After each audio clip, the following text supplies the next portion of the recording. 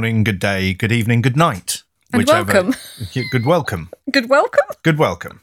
Welcome to Stories of Strangeness, episode 12. We are back once again. Like the Renegade Master. Absolutely. D for Damager. Power to the people. The ill behaviour is quite fitting. Ill behaviour is basically what you're listening dear. to. This episode is a Zoe episode. And Dun, I don't know dun, what she's doing because she wouldn't tell me. It was more because I did not know what I was doing until I think yesterday morning. Yeah. And then went a bit crazy, like, oh my goodness. Yeah, there was some mild panic earlier in the week when Zoe didn't think she was going to get anything done. Yeah, I lost a week, that's what it was. Well, how did you lose a week? Well, I didn't think we were recording. Have you checked down the back of the sofa? I don't want to go down there, never know what I might find. Well, a week, hopefully. Just a week? We could have a week off with that week. Anyway. Let's stop now. Yeah. Cut most of that out. On to the topic. As it's coming up to Halloween, I wanted to talk about something in keeping with the season, you know? It was really difficult to decide, and I started researching a few different subjects before my muse hit me. Hence the reason mild panic set in. I thought I would choose a classic horror story to look into. Ooh. Jaws. How did you guess? So is that your guess, is it? The Shining. Is that a classic horror story? Dracula. Almost. I know which one you're doing. You've been peeking, haven't you? I haven't been peeking. I know which one you're doing because I know you. Go on then, what is it? You're doing Frankenstein by Mary Shelley. Well, I'm not actually talking about Frankenstein. I want to talk about Mary Shelley. I think I still get points for that. You do. Many moons ago, when I did my degree in costume design and making, my final project was entitled The Nightmares of Mary Shelley. Having been an avid reader of all branches of horror literature since a young age, it always fascinated me that a girl of her time had written such a deep and dark story at such a young age. Alas, there are very few pictures of my final display, but the story of Mary Shelley's life has stayed with me, and it is, in many ways, more tragic than the story she created. And I am, of course, talking about the book Frankenstein. Mary Shelley was born Mary Wollstonecraft Godwin on the 30th of August 1797 in London. Her parents were Mary Wollstonecraft, an advocate of equality and betterment for the treatment of women, and William Godwin, a political philosopher and ex-minister who had turned away from the church and its blinkered views of the world. But the joy of the new arrival was short-lived, as Mary's mother died of an infection 10 days after she was born. William was left with the baby Mary and her older half-sister Fanny Imlay, a child of her mother's previous relationship. And although the couple had lived a life believing the sexes equal, it seems William did not cope well looking after two young children and keeping house. When Mary was 4, William married a neighbour, Mary Jane Claremont, and she brought with her two children, a son named Charles and a daughter, Claire. It is said that his friends found his new wife difficult and argumentative, but they were happy together. The new Mrs. Godwin clearly favoured her own children, and Mary soon grew to dislike her stepmother as much as her father's friends did. Mary had a radical education compared to the standards of the day. She was as free-thinking as her father, and by the age of 10 she knew her mother's works on equality and feminism by heart. It was true that she idolised the mother that she never knew, and would spend a lot of time at her mother's graveside, reading and contemplating the world. It is said that she learned to write her own name, tracing the name of her mother on her gravestone. Mary was a dreamer. Her daydreams were her castles in the air. Her father would take her on outings, and she would often spend time with him and his group of friends discussing philosophy and the wider world, and he himself had an extensive library. One such evening saw her and her sister Claire sneak in to listen to Samuel Taylor Coleridge reading The Rime of the Ancient Mariner, an experience that Mary never forgot. Regardless of this, William is to have said that even this level of education was not up to the standard that Mary's mother would have wished. Mary and her stepmother, however, continued to clash. Mary was a headstrong girl who knew her mind, and her stepmother was not above beating her if she did not do as she was bid. In 1811, Mary spent 6 months at a boarding school, but this did not seem to agree with her. So, the summer of 1812, Mary went to stay with William Baxter and his family near Dundee in Scotland. Baxter was a friend of her father, and she enjoyed her time there, and the 4 daughters were great companions. Her imagination roamed free. At the age of 15, her father described her as bold, somewhat imperious, and active of mind. Her desire of knowledge is great, and her perseverance in everything she undertakes is almost invincible. When she returned home, she was introduced in passing to a follower of her father's ideas, a young Percy Bysshe Shelley. The following summer of 1813, Mary returned to Scotland, this time for 10 months. We have to wonder if it was for her health or for the well-being of her parents, who now found Mary's ways troublesome. For example, if she was ever asked to cook, she would just put a random foodstuff in the oven and leave it to burn, while she went off to read or do something she deemed to be more worth her time. When Mary returned from Scotland in March of 1814, Percy Shelley was spending more and more time at her father's home. Although from landed aristocracy, rather than following the traditions his family wished him to, Percy had ideas of giving money to those less fortunate than himself, and so his family had all but disowned him. It is true that he had also separated from his wife, Harriet Westbrook, who was the mother to his first child and pregnant with another. William was quite taken by Shelley, possibly because Shelley had offered to help him out of debt. However, things turned sour when Shelley was unable to access the money from his family. William was angry and felt betrayed. It was at this point that Mary and Percy started meeting in secret at her mother's gravestone. She was 16 and he was 21. On the 26th of June 1814, the two declared their love for each other and supposedly consummated that love right there in the graveyard. Classy. Surprisingly, Mary's father did not approve, although we have to wonder if it was because Percy was still married or more because he felt angry still at not getting bailed out of debt. This disapproval sparked rebellion, and the two lovers fled to France, taking with them Mary's stepsister Claire. Although Mary's stepmother caught up with them in Calais, they could not be dissuaded and continued into France. Mary's stepmother's worries were not unfounded. The trio were heading into a country that had been ravaged by the Napoleonic Wars for over a decade and would continue into the following year. The landscape they met was beautiful but marred by destruction.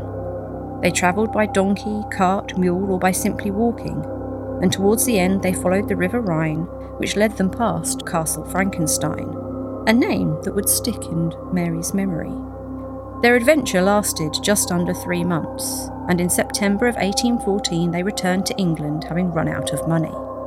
They faced their greatest hardships in those following months. Mary was pregnant, and because of this her father disowned her. Without his support, they fell into more debt. With Percy still being married and his wife pregnant, society disowned them too, and the 3 of them moved into lodgings together. Also, at around this time, Harriet gave birth to Percy's second child, a son, and Percy was overjoyed. Mary's pregnancy was not an easy one, and she was often ill, and she also became aware that Percy and Claire were spending more and more time out together, and it became obvious they were more than just friends. Mary gave birth 2 months early, on the 22nd of February 1815, to a little girl. But this joy again was short-lived, as she wrote to a friend on the 6th of March, "My baby is dead." Mary fell, understandably, into a deep depression. But by summer she had conceived again, and her spirits lifted once more. On the 24th of January 1816, Mary gave birth to a boy named William for her father, and he became known as Will Mouse. And so it was that in the summer of 1816, Mary, Percy, Will Mouse and Claire travelled to Lake Geneva to holiday with Lord Byron and his friend Dr. Polidori. The group were well acquainted, and one of the reasons for the trip was to establish that the child that Claire was pregnant with was that of Lord Byron's.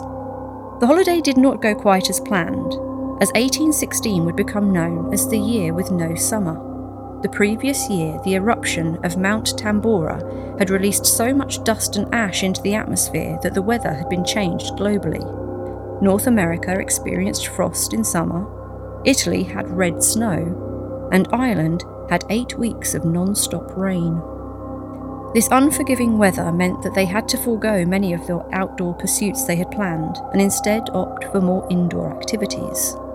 As storms raged and rain fell, they found themselves talking of many different topics, and in the evening they would read German ghost stories from Phantasmagoriana. And then came the night that would put history into motion. Byron suggested that they all write their very own ghost stories, and in a room of 2 prominent writers, a doctor and 2 young girls, it was safe to say that the outcome would be interesting. Byron and Percy started to write straight away, but Mary remained uninspired for quite some time. It was after an evening talking of the work of Luigi Galvani and his advancements in science that Mary found her muse. Galvani had developed a galvanoscope, and using such he would produce a reaction in deceased frog legs. In short, electricity was bringing muscles to life.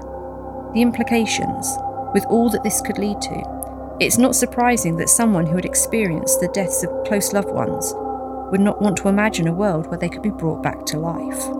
Upon retiring to bed, she is said to have experienced a waking dream of a feverish scientist working on a hulking being. At first she was annoyed at this distraction. She was still intent on writing her ghost story, but she finally realised she had met her monster, Victor Frankenstein. In the days that followed, Mary penned what would become her book. At first, it was more of a short story, but encouraged by Shelley, Mary would continue to work on it, and the story grew. When the group returned to England, they moved to Bath to keep Claire's pregnancy a secret, and Mary continued to work on her novel. The coming months saw 2 more tragedies. Fanny Imlay, who had written to Mary over the summer proclaiming her deep unhappiness, took an overdose of laudanum in October. And in December, Percy's estranged wife drowned herself in the Serpentine Lake in Hyde Park. It was 1818 when Frankenstein was published, and Mary had just turned 21. But already in her life she had experienced so many tragedies. The death of her mother, the disowning of her father, the loss of a child, the suicide of her half-sister and the first wife of her lover. These things would be insurmountable for a person twice her age, and yet she continued. She knew the fragility of the human body and the passion of obsession. She knew wanting and loss, and she also seemed to have recognised that it is human nature to take the seemingly miraculous and take it to dark places. When the book was published, it was done so anonymously, as many did not rate female authors. And I wish I could say that her life got better after Frankenstein was released, but it didn't. Out of 4 children she gave birth to, only 1 survived to adulthood, and she had many miscarriages. 1 almost killed her. She would lose Percy to a sailing accident in 1822. After his death, she returned to England and devoted her time to her surviving son and her writing. She died of a suspected brain tumour at 53. And so that summer in 1816 was the birthplace of a legend, of endless movies, spin-offs and Halloween costumes. Many say it was the birth of science fiction. Another story written on that holiday by Dr. Polidori, The Vampire, which years later inspired Bram Stoker to write his novel Dracula. And so there you go.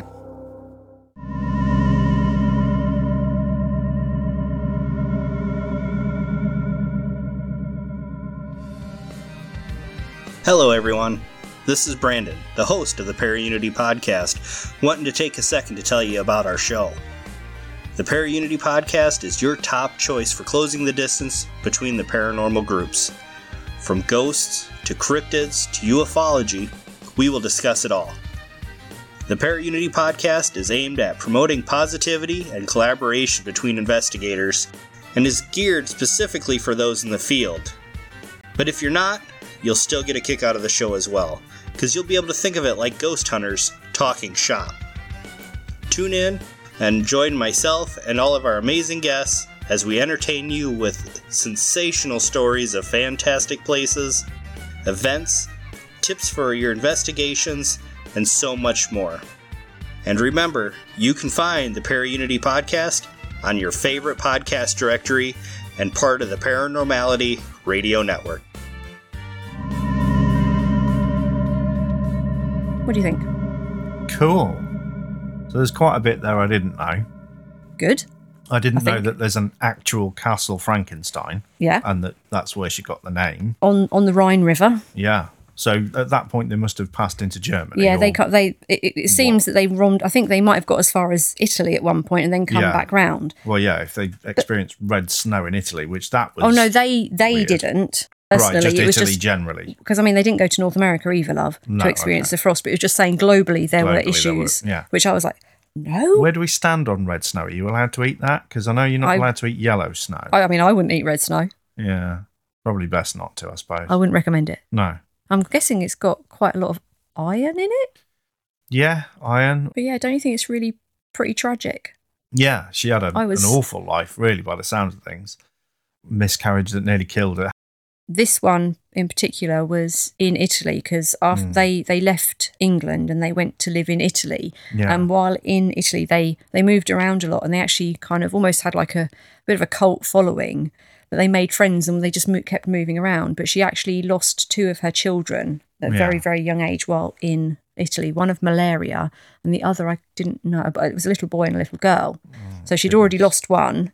Yeah. And then the 4th child who was named Percy Florence, he survived. He was the one that survived to adulthood. Right. But it was shortly before Percy died, as in her husband, Yeah. because they did actually end up getting married just after Harriet killed herself, but not out of love particularly. It was more so that he could try and gain custody of the 2 children that he'd had with Harriet, but he was denied that. Yeah. Which I think was probably a good thing because he could hardly look after himself, bless him. Yeah. But they had very much like the opinion of that no one owned anybody. It was sort of free love. He encouraged her to have affairs and Lovers and things, and she was very tolerant of him, but they still were very kind of impassioned. Yeah. They went out to Italy. They moved with another couple out to sort of the wilds just to kind of just relax, etc.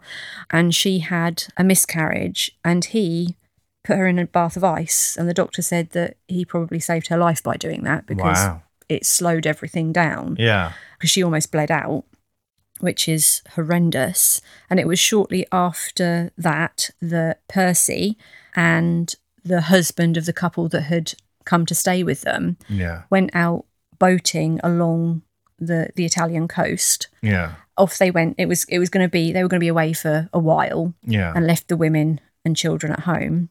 And Mary received a letter from the people that they'd been to see saying, we do hope you got home okay because it was quite crazy that you left in that storm. Wow. 10 days before. And so they up sticks and fled and the bodies washed up of him and the other person and there was basically a boy in the boat as well. Yeah. And all 3 bodies washed up. And that's how, so for 10 days she didn't even realise, well no one realised that they'd drowned. Died. Oh my God. She was evidently heartbroken and went back to England and kind of, even then, she wasn't accepted back into society just because no one seemed to forgive her of anything. Yeah. You know.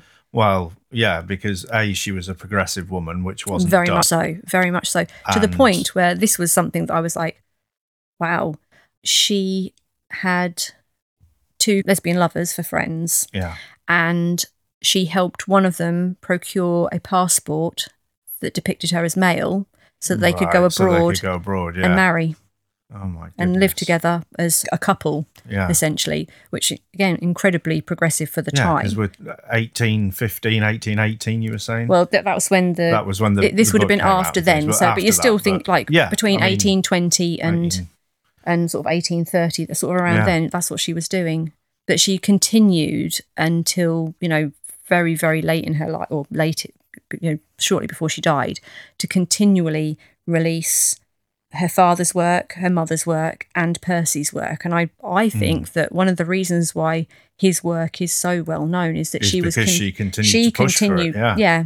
And although he was very established, I think because he was aristocracy, he came from money. He had quite a kind of a charmed life to start off with. Did she inherit any of that when he died then? No. Yeah. Because it wouldn't go to her, it would go to her son. Oh, yeah, but because his heir, he wouldn't inherit it until his grandfather died. Oh, great. Which in the end, when the grandfather died, they did inherit, but the son was already like adult by then. Yeah. And so towards the end, they did have a more comfortable life. Yeah. And Which, I well think- deserved by that point. Indeed, yeah. But yeah, part of the reason maybe she pushed to release some of his works was actually to gain some money. I think she was trying. Yeah. Can't blame her. Fair play.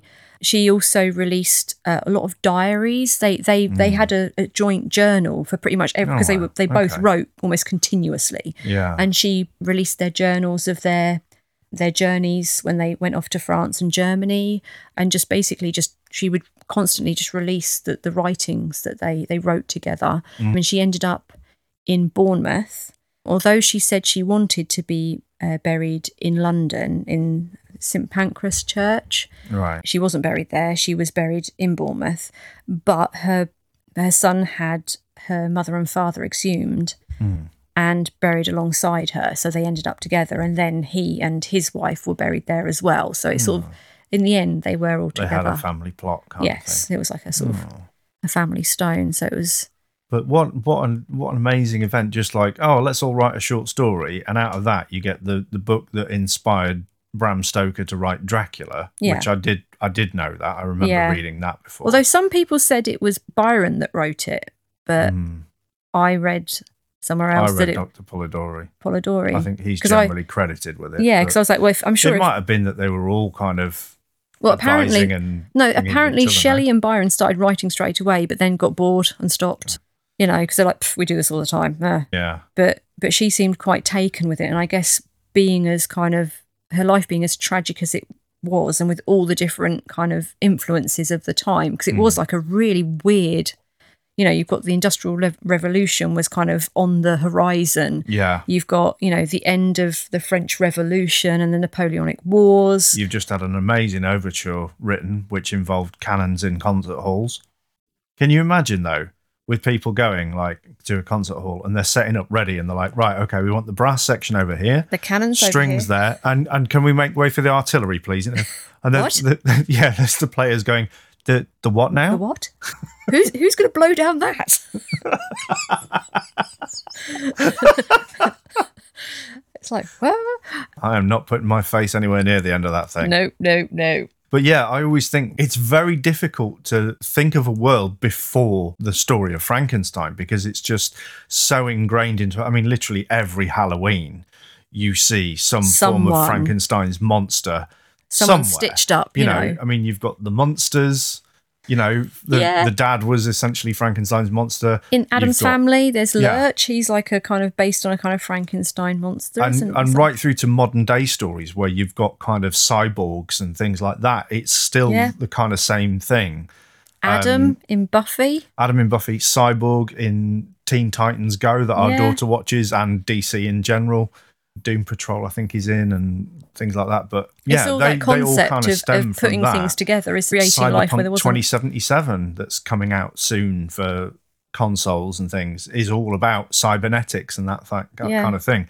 Which Fallout New originated Vegas. You with could her. you could soup yourself up, couldn't you? You Yeah. could like have bits chopped off and add I've bits never on. played it, but yeah, I keep you forgetting played that. it, and Sorry. I never did. I ended up for with some like reason. skin like tree bark or something, and fun. a weird leg, or I can't remember. It's so long ago. It's just like real life then.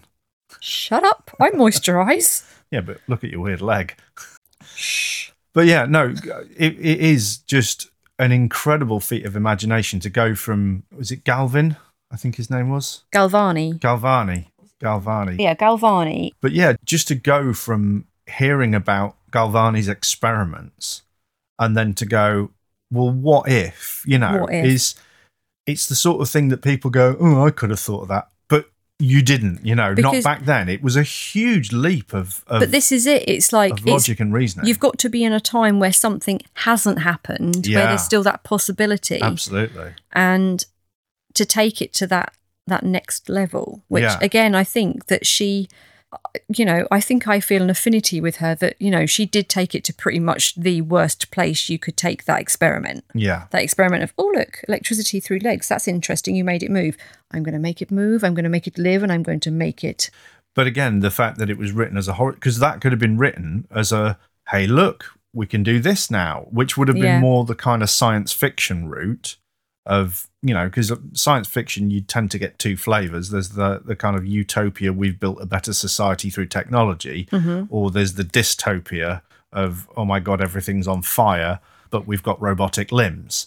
But obviously, you've got this was before, shades in between. I feel like they're right in saying that this was the first science fiction, though, because it paved the way, most definitely. Yeah. And although it was horrific, if you actually look at it, it's more horrific because it reflects humans in their kind of worst light. Because who is the monster? Exactly. I was going to say, the whole point is that this monster has been put together against its will, and yet it's actually the humans that are the real It is completely because and villains of the piece. I've read it several times. It's like one of my little go-to books when I've got a spare few days. Yeah. And the monster describes himself as a wretched creature, but he's only wretched because he wants love and he wants what all humans want, and he doesn't. He just wants to be normal. He doesn't get it. Yeah. And because he's the villagers of the time saw it as a crime against God. Basically, yes, of course. That the scientist was playing God, and that was, only God could create life. But again, for a woman of her time to write a piece which essentially looked at the role of church and state and went, okay, well, what if somebody could play God? Yeah, but who better to write it than the daughter of an ex-minister who had turned his back on the church because of dogma, its views. And to then turn almost to a complete 180 and go, actually, I'm going to go into this kind of equal society, respect and, properly. Yeah. Yeah. Yeah, very progressive woman. Very progressive woman. Right, but her mother. Yeah. She must have been, because you think like the well, yeah, because you're going back a generation. Yeah, a whole generation, like the Georgian period. And I was just... astounded and, but not surprised also, because I believe that there would have been women who thought that throughout all of history. No, absolutely. It's just they would have been weren't suppressed. allowed to do anything. And that, they, like her mother wanted women to be educated. It was a weird time. It got even kind of more opulent in the Regency period under the Prince Regent. Of course. Because we've all seen Blackadder. With his bally trousers. If you haven't seen Blackadder, then you should. Yeah, Blackadder the Third is the Prince Regent one, and it's fantastic. And it's probably more historically accurate than they intended. And also, if you're American, you can actually hear Hugh Laurie's actual real accent. Yes. Because he's English. Because he's English, by the way. And it's just brilliant, and it just gives a kind of that very kind of dandy, foppish kind of. Yeah. I mean, the fashions of the time were amazing. The weird thing that is that in that period that women lost their corsets, which I think is actually a really big step. That was huge, yeah. So they went from having these tight-waisted, very things restricting that they couldn't breathe in things to having the Empire line. Yeah. That was actually named for Napoleon's. Stormtroopers. No. Stormtroopers didn't wear dresses. No. Empire State of Mind. Oh, shut up. Concrete jungle where dreams are made of. Yeah, so the Empire line dress was named after Napoleon's missus. Interesting fact about Napoleon. Do you know he invented cuff buttons on shirts? Jackets and cuffs and sleeves of the time didn't have any buttons on them. They had cufflinks. And he put buttons on them. Do you know why? It was to stop his soldiers wiping their noses across their sleeves. He saw soldiers wiping their noses down the sleeves of their uniforms and was appalled. With good reason. And put buttons on them so that they would stop because it would hurt. So there you go. Another little fact about Napoleon, he wasn't short. No, I don't. He was about average height for his age time, I would say. The whole reason he's thought of as short is because the English propaganda, drew him. Yeah, short to make. Oh, look, he's only little. Oh, he's only a little fella. Yeah, we can beat him. He's only little. Yeah. So yeah, not short at all. But yeah, I know. Let's go on holiday to France while they're at war. Yeah. That was an interesting one. I was like, no wonder her mum's like, oi, no. Yeah, literally as you're describing it, and it's like they go over there. The landscape is beautiful, but destroyed. Yeah. So you've had the French Revolution. Yeah. And then that kind of peters off Which, as aristocracy, probably not the best place to go around the time of the Revolution. They didn't look like aristocracy because they were essentially on the lam. Yeah, quite poor. And Yeah. they walked, they got carts, donkeys, mules, Yeah. cadged a ride. And I'm thinking, actually, they did really well for being there. Well, yeah, but it's not 3 like months. you can get an Uber then, is it really? Well, I know, but for 3 months, and they did all of that. They And went. I I'm guess there like, weren't trains as such across the whole country No. or anything. but that's what I mean. They did Yeah. so well with They the just distance. Wandered. They just wandered, and And I'm like you like, say, got lifts in carts and whatever else. But yeah. madness. Can you imagine a life where you were just like, do you know what? Bugger it, I'm off to France. Maybe Germany. Who knows? Maybe Italy. I don't know. We'll Maybe see where all we of end them. up. We've got a bit of money. We'll probably run out at some point. But then it's like they come back. then we'll go back and live in Bath. But they say, "Oh, Dad, can I have some money?" No, I've disowned you because you're pregnant, you hussy. And they go, "Okay, we'll just go and live in Bath." I mean, I lived in Bath. Yeah. It's not that cheap. And It's really not cheap. to be fair, though, the Crescent in Bath is an excellent example of Yeah. Georgian architecture. I didn't used to live there. No. Almost couldn't afford to walk round it. Never mind live I used there. to walk behind it literally every day when I was on my Yeah. way to work. And even the back of it is quite pretty. And Bath itself is It's a beautiful place. city. I liked living in Bath because I lived quite close to the centre to start off with, in one of the really big purpose-built Georgian Yeah. flats. Yeah. And you've got the Roman baths there as Yeah, well. which are amazing. Which was where Really cool to look at and go around. Bath gets its name from, the bath that cured Yep. some pigs. All right, if you say so. Something about, there was a natural fountain. Oh, there's a natural spring there, spring, yeah. And then the and- Romans developed it into a but bathhouse they developed it into a bathhouse because of its healing properties. some pigs bathed in it and they had pig pox or something. I don't know. I can't quite remember. Pig pox. You can get cow pox, so you must be able to get pig pox. Fine. And you can get chicken pox, so don't laugh at me. Chicken pox, pig pox, cow pox. They're the only types of Smallpox. pox. Smallpox. All right, fine. And There's another one. the reason that milkmaids didn't used to get smallpox is It's because they got cowpox, which was a less virulent strain. There's our history of medicine coming out again. I didn't do history of medicine. Well, I I did. chose not to. Yeah, I just know I that. didn't have the choice. I did history, and it was history of medicine or fail, basically. But yeah, so they went to Bath basically to hide Claire's pregnancy. And a little side note there, once they had deemed that Lord Byron was the father of Claire's baby. Did you say that she did have a bit of a thing with Percy, or was it with yeah, Byron? both. Right, So she'd kind of the whole he free was love thing a again. bit of a he was a womanizer basically, and that's Yeah. why people idolized him, because he had the life that most guys wanted. He was aristocracy. Yeah. He spent his day writing random poems and basically getting busy. They had previously met up with Byron. Claire and Byron had hit it off. She'd become pregnant and then was like, oh goodness, what am I going to do? We need him to acknowledge that it's his child. Yeah. And he basically said, I'll acknowledge that that's my kid, but you will have nothing more to do with it. So when the kid was born, he did take the child and took responsibility of the child, and she never had contact with it again. Right. So yeah, she basically gave the child over and then just went, well, hey. So the tragic tale of Mary Shelley Indeed. and the tragic tale of Mary Shelley's tragic tale. Yes. And I will say that I've always thought that Frankenstein was the monster. Yeah. And it is one of my pet hates when people call the monster Frankenstein. You know this. It makes me so angry because he's not actually really given a name. No. He's often called the wretch or the monster. But because the book is called Frankenstein. Yeah. It's a Frankenstein. It's a Frankenstein. But I do actually. It's like when people say a Dracula. That annoys the crap out of me. But, to each their own. You do you. Whatever.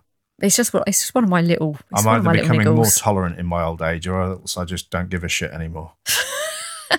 Back to my original point. Yeah. I was trying to say that Frankenstein is actually the monster. Yeah. As in Dr. Frankenstein. Yeah, absolutely. I found out also in my research there's 3 different versions of Frankenstein. Right. Now, in the original one, he sets out to do this for slightly more darker purposes. And also, Elizabeth is his sister.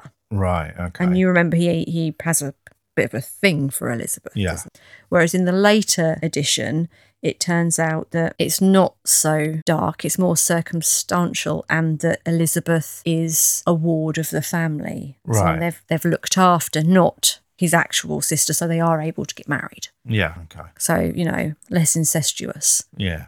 But I have only read the one version. I'm not sure I've actually ever read it. all the way through. I think I've read maybe like children's versions of it, but I Yeah. don't think I've actually read the original.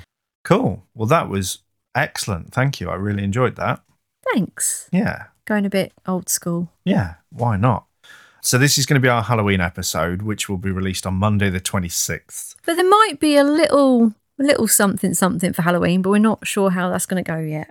Well, we are sure how it's going to go because it's all pretty much ready to go. No, that's not what I'm talking about, love. I'm talking about the other thing that we're doing on Sunday. Oh, yeah. Dun, dun, dun. Who So knows what if you're listening that's on gonna be. Monday, we did it yesterday. We If did you're it listening to yesterday. in the future. And it was, I don't know, because we haven't 25th. done it yet.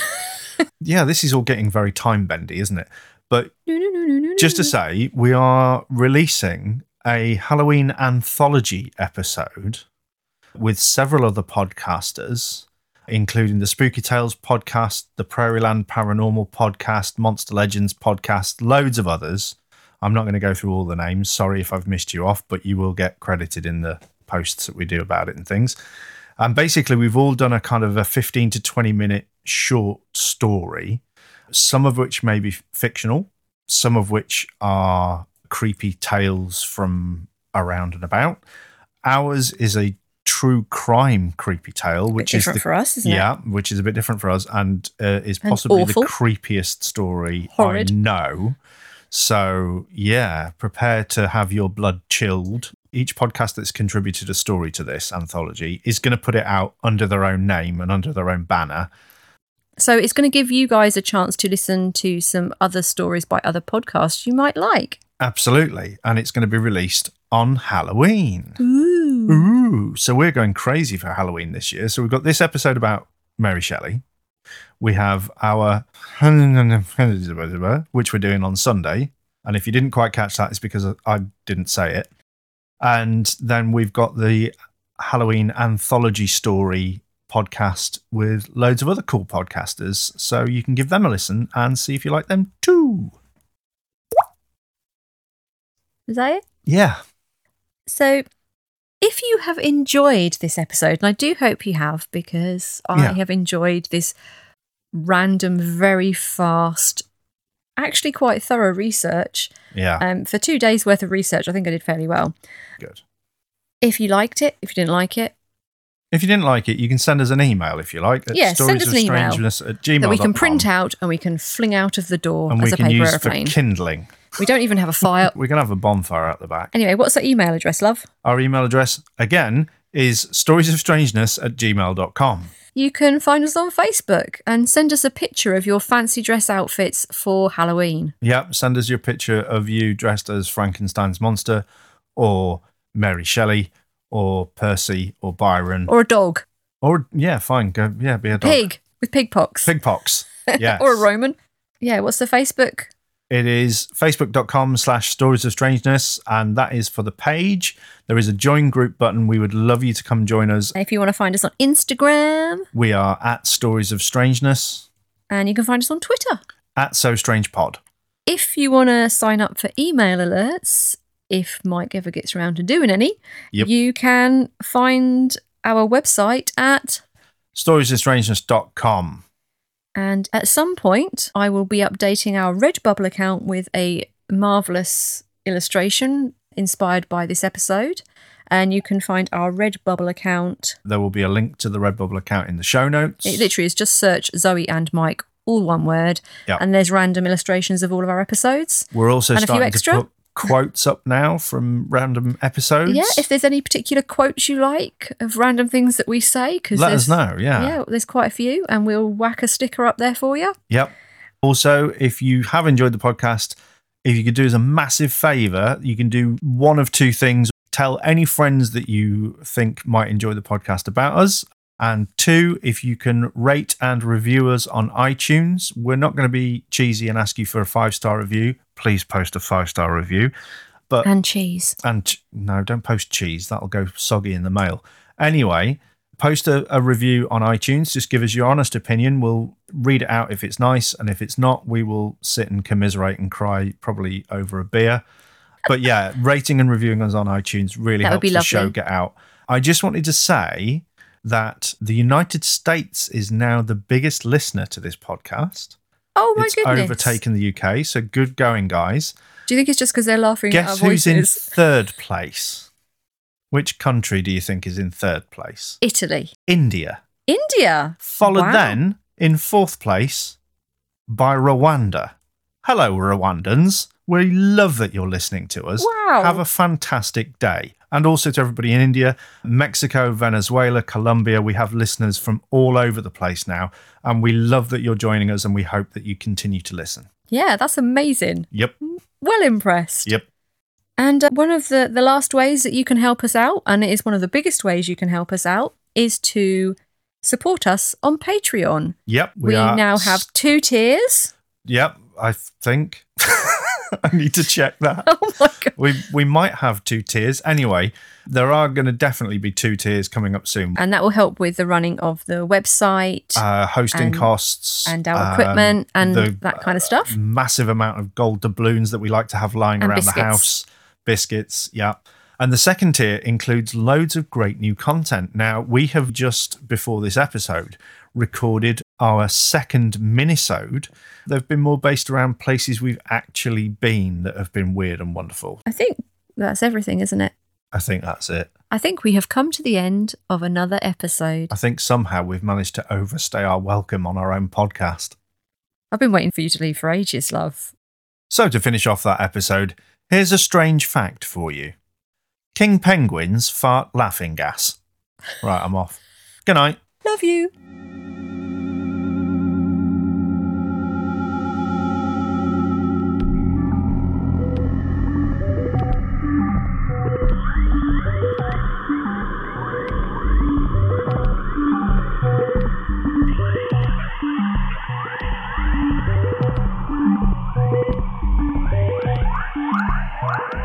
Thank you.